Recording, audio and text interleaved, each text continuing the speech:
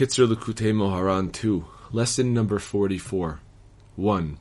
When a person falls from faith, God forbid, the advice for him is that he should speak words of faith with his mouth. In other words, he should utter a full verbal proclamation of faith, that he believes. For the very fact that he speaks words of faith with his mouth is an aspect of faith. What is more, through this verbal proclamation, he will thereby merit to attain complete faith. For faith is dependent on a person's mouth, and it is necessary to articulate one's faith verbally. As it is written, I will make your faith known with my mouth. Psalms 89:2. 2. For this same reason, a person must be very careful never to utter words of heresy or unbelief with his mouth, God forbid, even in mockery. In other words, even if in his heart he truly believes, and he is only speaking these words of heresy and unbelief in someone else's name, and he is mocking them, nonetheless it is strictly forbidden to do so because it damages his own faith. See Rabbi Nachman's Wisdom, number 237. For it is forbidden to make jokes about God, even in jest.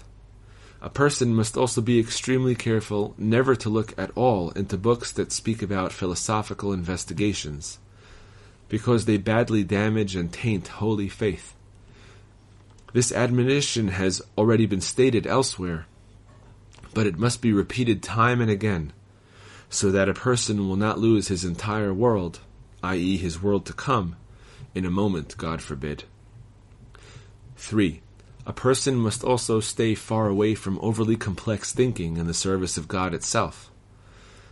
This refers to the way that some people think and measure and check with exaggerated fastidiousness whether they are properly discharging their religious obligations, and they go about looking for unnecessary stringencies. This sort of overly complex thinking is extremely detrimental to one's service of God. And all these thoughts are nothing but vain distractions and groundless delusions sent by the evil one to get a person to abandon his service of God. For the Holy One, blessed be He, does not rule over His creations like a tyrant. Avodah Zarah 3b. And about these people it is taught, live by them, Leviticus 18:5, and do not die by them, Yoma 85b.